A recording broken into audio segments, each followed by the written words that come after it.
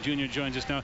Congratulations on the game, Marloshawn. Obviously, the result's not what you wanted. Before we talk about your game a little bit, talk about the team game and great start and a terrible finish for your club tonight. Yeah, definitely would have liked the score to be a lot different. I'm proud of the work that the guys put in. We fell a little short today. What kind of changes did Montreal make offensively that allowed them to kind of come to life in the late stages of the game? I would like to think that if we focused on ourselves a lot more, we'll be able to be a lot more efficient. Again, we left a couple plays out there. I definitely would give Montreal the credit. They came out there and they had a great game, but definitely some of the self-inflicted things that we didn't allow us to come out on top tonight. You finished with 7 tackles. You had an interception. You had a fumble recovery, I believe, or close to it, and a couple of really big hits. You kind of been pent up for a little bit, haven't played since Labor Day. How did you feel tonight? I feel excellent. Just happy to be a part of the team, be able to contribute to it.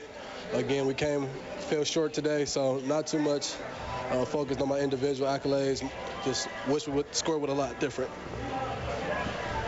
Marloshawn, I want to go back to an answer you gave a couple answers ago about, we can't worry about Montreal, we got to worry about ourselves. Is that, with a young team, is that one thing that you have to get over? Is just when bad things happen, don't worry about what happened to you, worry about your next play. Yeah, exactly like you mentioned, having that short-term memory. You mentioned also we have a lot of young guys, and we second to last game of the season being over, so rookies aren't rookies anymore. So some of the plays that we may have missed early on, just not having seen a lot of pictures of it, we've been through a full season of it. So at this point, our rookies are not rookies any longer. So just high expectations for me and my guys on our side of the ball, just being able to contribute. And again, congrats to Montreal. And one more game. I mean, it's a big game for your opponent in the Bombers. They win, they clinch first in the West, but that should be, I would think, Marlo, that's an opportunity that this team should embrace, being that it's your final game.